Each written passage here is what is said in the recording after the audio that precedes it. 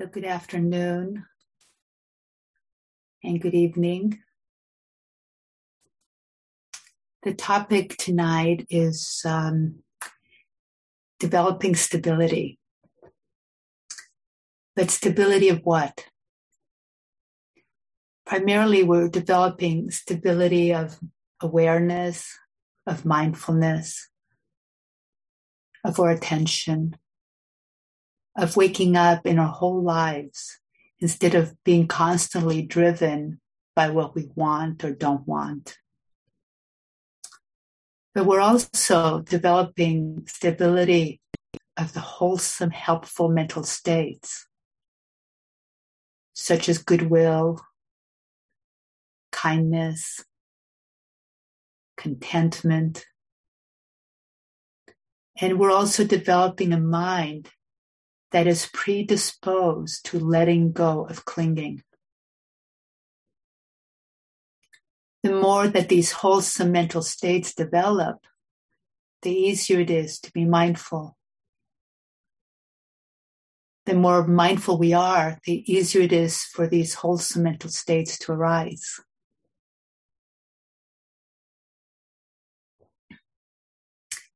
In formal meditation, stability can sometimes be seen as the balance between mindfulness and concentration. Mindfulness can be defined as seeing clearly what's here, seeing it in a non-reactive way. One of the images that's used is being in a tower and watching the fields from a distance. We watch the activities below, the animals in the fields roaming, people walking, but we don't go chase after them. We just kind of see the whole beautiful picture of the valley below. If we're paying attention to the felt sense of the breath, we may notice all the different sensations just as they are. They don't have to be any particular way. Concentration, on the other hand, is the function of the mind that keeps our attention from wandering. It might be by focusing on a single object, like the breath. That kind of concentration brings a deep calm to the mind.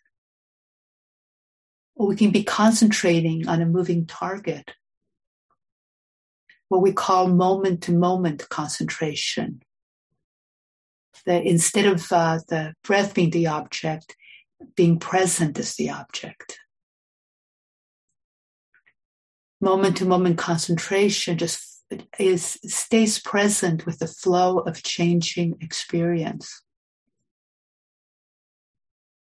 Someone, I think earlier today, mentioned that when they try to do walking meditation, his dog lays down across his path. Well, that's an example of mindfulness, right? He has to mindfully step over his dog. But it's concentration that allows him to continue walking mindfully, even though his rhythm was interrupted. So these two factors work together. They need each other. If we're practicing mindfulness of breathing, we need concentration to notice more than one or two breaths. When we're concentrating, mindfulness lets us know if we've been distracted or if we're tense. Both of these qualities strengthen with practice. Now, take for instance, a day of retreat like today. If we've all done all the sitting and walking meditations on the schedule, you've spent about 8 hours in formal practice, being mindful in sitting and walking. And with all that time, the mindfulness and concentration muscles get stronger.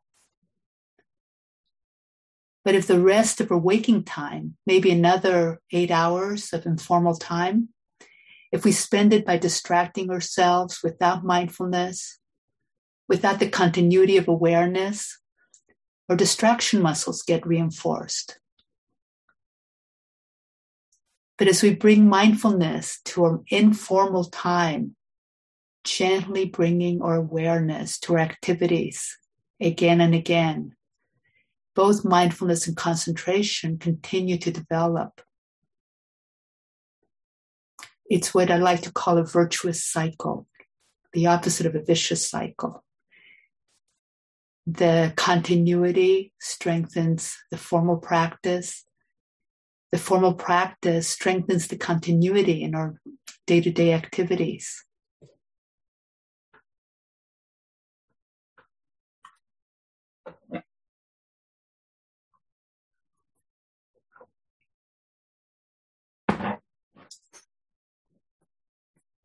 As our minds get a bit settled, we're able to see more details of our experience. And this brings in the essential quality of investigation into our practice. Investigation is the quality that sees the differences between things. For instance, we can see the difference between a tense and a relaxed muscle. Seeing that difference allows us to let go of the unneeded tension. Seeing the difference between a relaxed muscle and slouching makes it clear to us that it's helpful to apply a little bit of effort to be more upright, that we breathe better if we're more upright. Or even if we're lying down, that there's a difference between being totally limp like a rag or a feeling of a relaxed, vital dignity. I've seen statues of the Buddha lying down, and they are beautifully dignified. We can also see the difference between a striving mind and a curious and interested mind. When we see that difference, it allows us to relax the striving. It just naturally feels better to be curious, to be interested. Investigation lets us see the difference between what's helpful and not helpful. That certain ways of thinking lead to agitation, that other ways of thinking lead to calm. It allows us to make the choices towards what's helpful. Being in balance feels better than being out of balance. So we can always choose in the direction of balance, of wholesome, helpful mental states.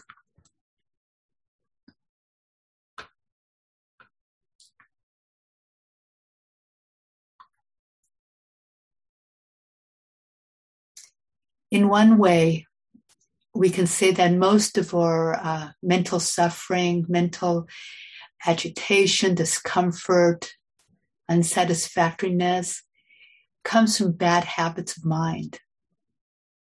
They're habits of mind in a way no different than biting our fingernails. They're habits of mind, though, that have been created by the conditions in our lives, the society we live in, our families, our schools, our friends. And in the same way that we were gradually conditioned to respond to our lives the way we do, the mind is able to be reconditioned in a more helpful way. One of the ways that they refer to the awakened one, the enlightenment, is the enlightened mind is the unconditioned mind.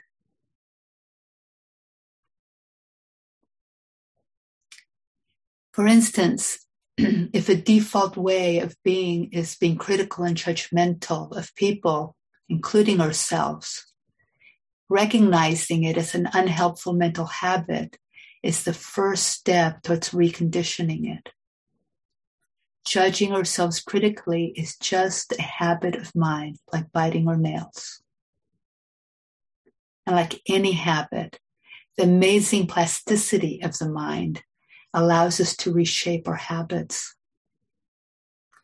But just like it took years to master the art of self-criticism, it can take time to reshape these habits of mind to be those of kindness and respect for ourselves and others.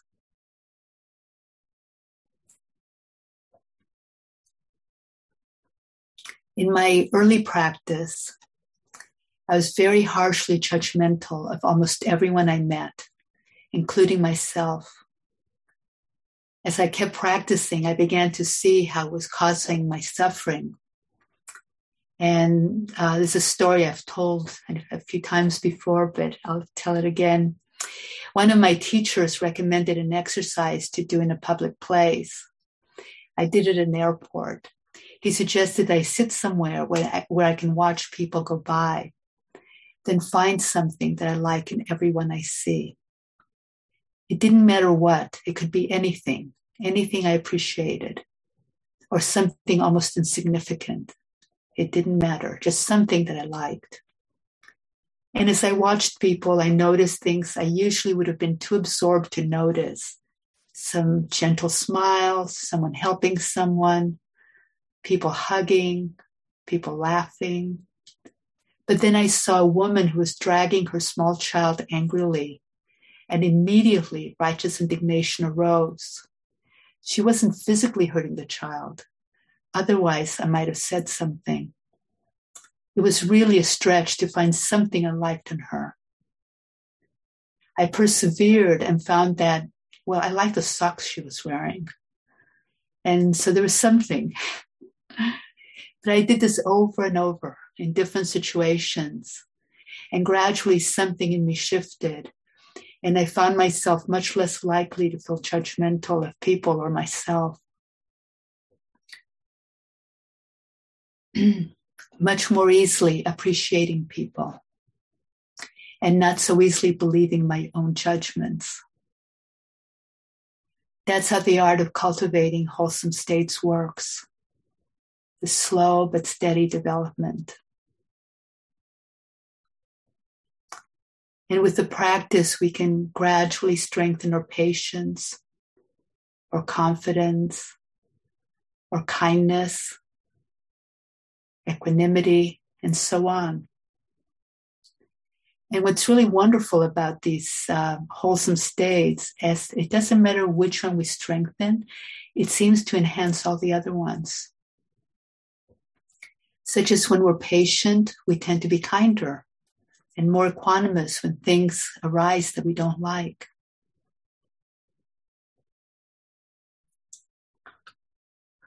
Excuse me.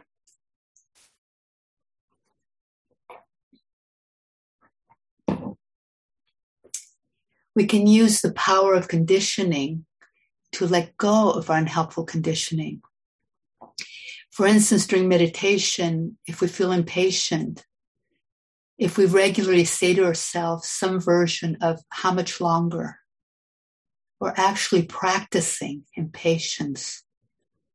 We're actually getting better at being impatient every time we say that to ourselves. Every time we look at the clock, how many more minutes? How many more minutes? So when we find those thoughts coming up, can we recondition ourselves in a more helpful way? We could instead remind ourselves something like, this moment has everything I need to be free. Or something that feels right to you, something that feels not too contrived in the moment. Another approach to do when we come up against a habit like this is to use humor. Jack Kornfield used to say, I'll be the first meditator to die of impatience. And humor is great inside the mind. It brightens the mind. So it's a really wonderful to allow ourselves to play a little bit. You know, when the mind gets contracted and difficult, you know, it's very appropriate to play, to bring a little bit of humor and lightness. If we regularly judge ourselves as not being good enough, we're practicing self-criticism and getting better and better at it. Can we instead acknowledge every time it happens, oh, that's just a judgment, that's extra. Not give it any strength, not give it any power. Just the thought. We develop any habit, skillful or not, through repetition. Every time we disrupt an unskillful mental habit, it weakens it. And with time, the default of the mind starts to stabilize into more helpful mental states. Any unskillful mental habit we can disrupt by seeing it as it is, just being mindful of it, by going to the body. Or sometimes we actually want to change our focus. For instance, maybe I'm tired and I'll go back to the airport. I'm waiting at the airport in an uncomfortable plastic chair. My habit of mind might be to dwell on the discomfort of how much longer before my flight, how uncomfortable the chair is, my back hurts.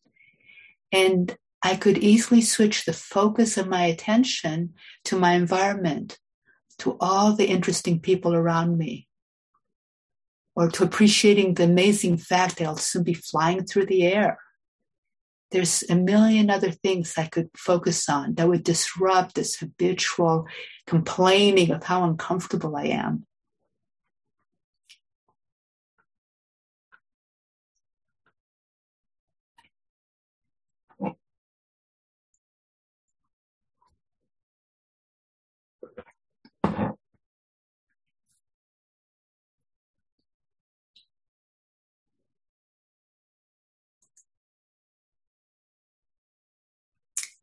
Life is full of both pleasant and unpleasant experiences. We have a natural bias to notice the unpleasant ones as those are the ones that can be dangerous to us. We're a bit hardwired to notice them. If there's pain, it tells you there's something wrong. So it raises a big flag. Here's pain. Here's danger. Those things need to get our attention. So we tend to notice the things that cause problems in life. We tend to divide life into work and play, into fun and boredom or seriousness, into good meditation and a bad meditation. We talk enthusiastically about our hike in the beautiful woods, and kind of the opposite about going to the garbage dump. We see this process, how it develops in children. My friend's 4-year-old son would follow his mom as she vacuumed. He always wanted to have a rag in his hand and clean, and he wanted to push the vacuum, which is a little big for him. He didn't see it as anything different from any other form of play. But of course, she complained about having to vacuum enough times that the message came across. No, this isn't play, it's work. But do we value some experiences more than others? Do we think that some experiences aren't worthy of our attention? I spent much of my time in all my years of school impatient. I'd count not only how many days before vacation, but how many minutes before the bell rang, how long before I graduated, how many days. When I was in high school, I started taking yoga, and we do some really hard strength poses. They're really challenging for me. And I found myself impatient, tensing against the unpleasantness until it was over. And then I'd relax and enjoy the release of tension. I got better at it and kept challenging myself. But with each challenge, I'd feel that resistance. I wanted it to be over. At the time, I couldn't conceive of a different way to be. I started jogging then. I would jog 5 miles a day, and I actually learned to enjoy it. I'd get a runner's high. It was wonderful. And yet, even with the runner's high, my mind would still find itself saying, only 1 more mile, or half a mile, only a quarter mile, and my mind was just leaning forward. When I was finally in the work world, and I was working for myself, finally experiencing the freedom of being my own boss, not subject to anyone's whims, I found myself impatient for the weekends, for the end of the day. Every form of impatience is a leaning into the future, a resistance to the present, and a deep belief that this moment isn't worth experiencing. And that was kind of a shock to me to realize that that's really what was happening. I was saying half of my life, the parts that weren't fully pleasant, weren't worth experiencing. So when we divide life this way into work and play, fun and boredom, it supports not valuing our whole lives, all of ourselves. And it can become habitual to ignore those moments of our lives, trying to make them go by quickly and get to the good stuff. Yeah, the Buddha said, that to wake up, we need to be mindful when we're urinating, when we're defecating. There is nothing that we are supposed to turn away from. When mindfulness is stable and well established, we can feel just as happy, just as free, cleaning the toilet as going for a beautiful hike.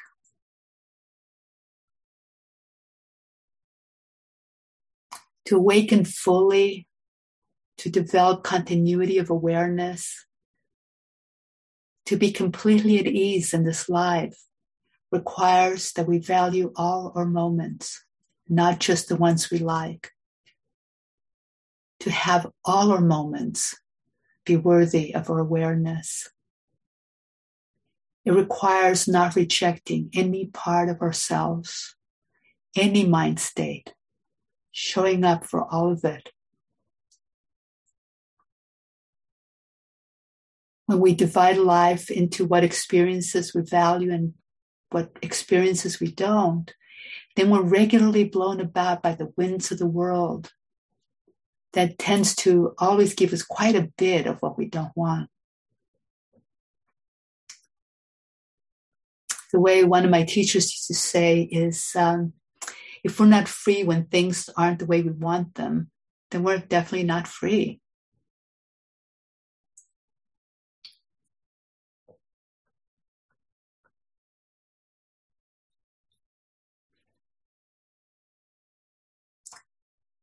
The human body is constantly regulating for balance.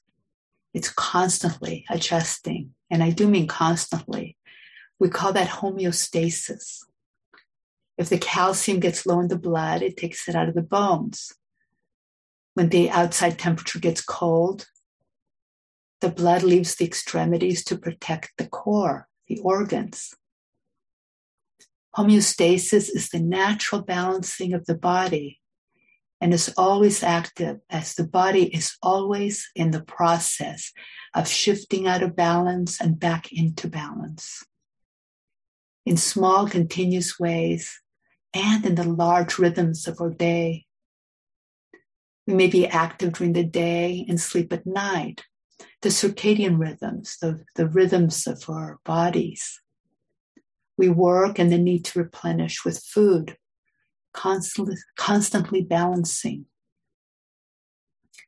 And in that similar way, our minds are regularly shifting between useful thoughts about the future and past and what's in front of us now. We tend to understand our lives and our place in the world based on our past memories, experiences, things we've learned. And those are really useful. Both the functions of planning the future and evaluating the past are necessary activities for all of us. We need to evaluate what we learned and any mistakes we made. When we're committing to something, we need to make a plan, a shopping list for dinner. But this is very different from dwelling on the past in an unhelpful way, or replaying things that were embarrassing or painful, or leaning anxiously into the future.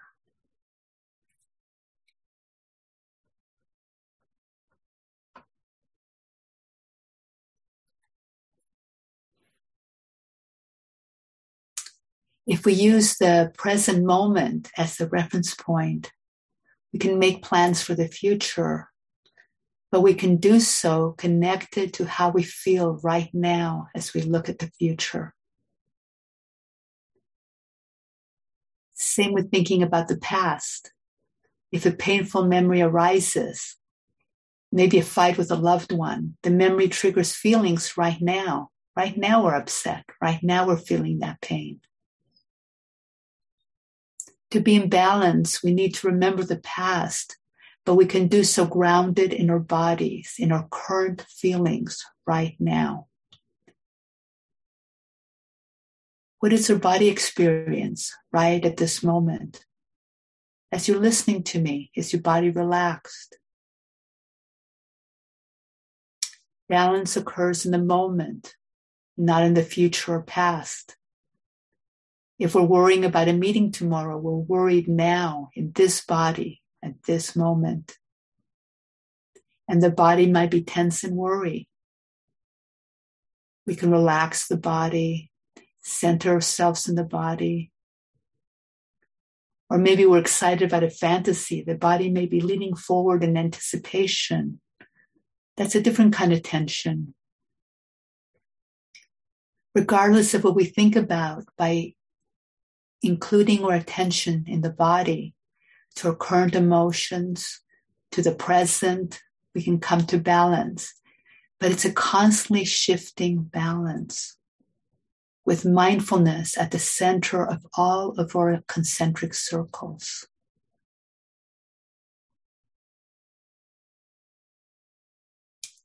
I think Diana talked a little bit about this. And central to developing stability is embracing instability, imperfection, not because we're settling for less, but because it's the nature of life. If we're hungry, we may eat a big meal and we feel sated, we feel full. Oh, that was perfect. But soon enough, we want something else. Maybe we need sleep or shelter, need to work, medicine. Maybe we weed the garden and soon enough it's full of weeds again. There's no being complete with the conditions of life. Now maybe we think we have everything we want in life and then we're aging, losing our vision or hearing. There's always something.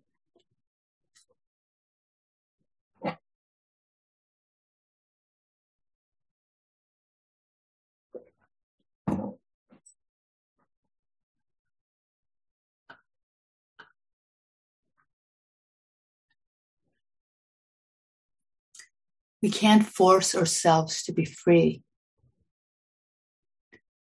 but we can incline the mind in that direction. We can incline the mind towards letting go. If we're angry, we may not be able to change gears quickly, but by inclining the mind towards letting go of the anger, it begins the process of not supporting the anger, not feeding it with our stories. And eventually it passes like all emotions do. One of the things that can be helpful to support the stability of our practice is to periodically connect newly with our intention for practice, to remember why we practice. Over the years, I've periodically found it useful to take a few moments at the beginning of every sit and every walking period and to connect with my intention and why I'm practicing, my motivation.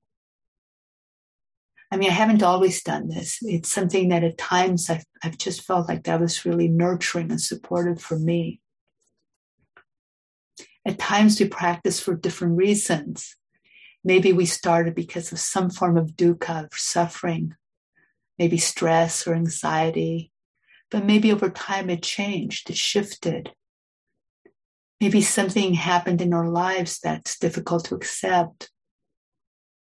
Or maybe our intention shifted just naturally into more of an inspiration for peace, for freedom. maybe even for the well-being of all beings. It's not about finding the right intention, but to be sincere and authentic in why we're doing this. That's what motivates us to show up, to be fully present, to not become complacent in the practice.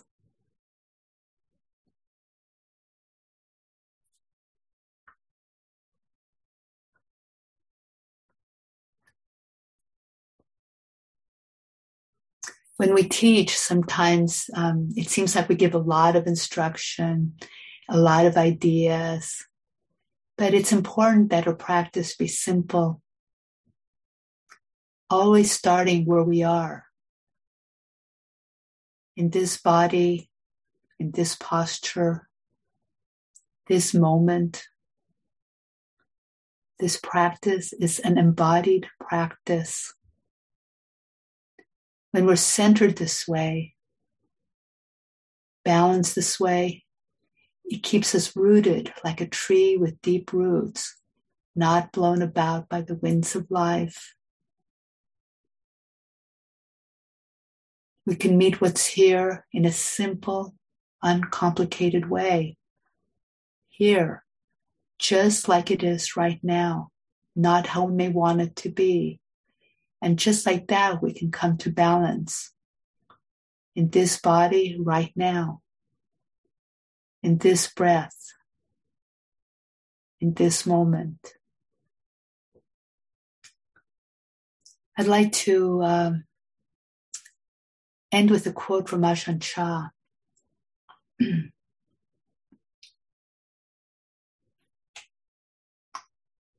Peace is within oneself, to be found in the same place as agitation and suffering. It is not found in a forest or on a hilltop, nor is it given by a teacher. Where you experience suffering, you can also find freedom from suffering. Trying to run away from suffering is actually to run towards it.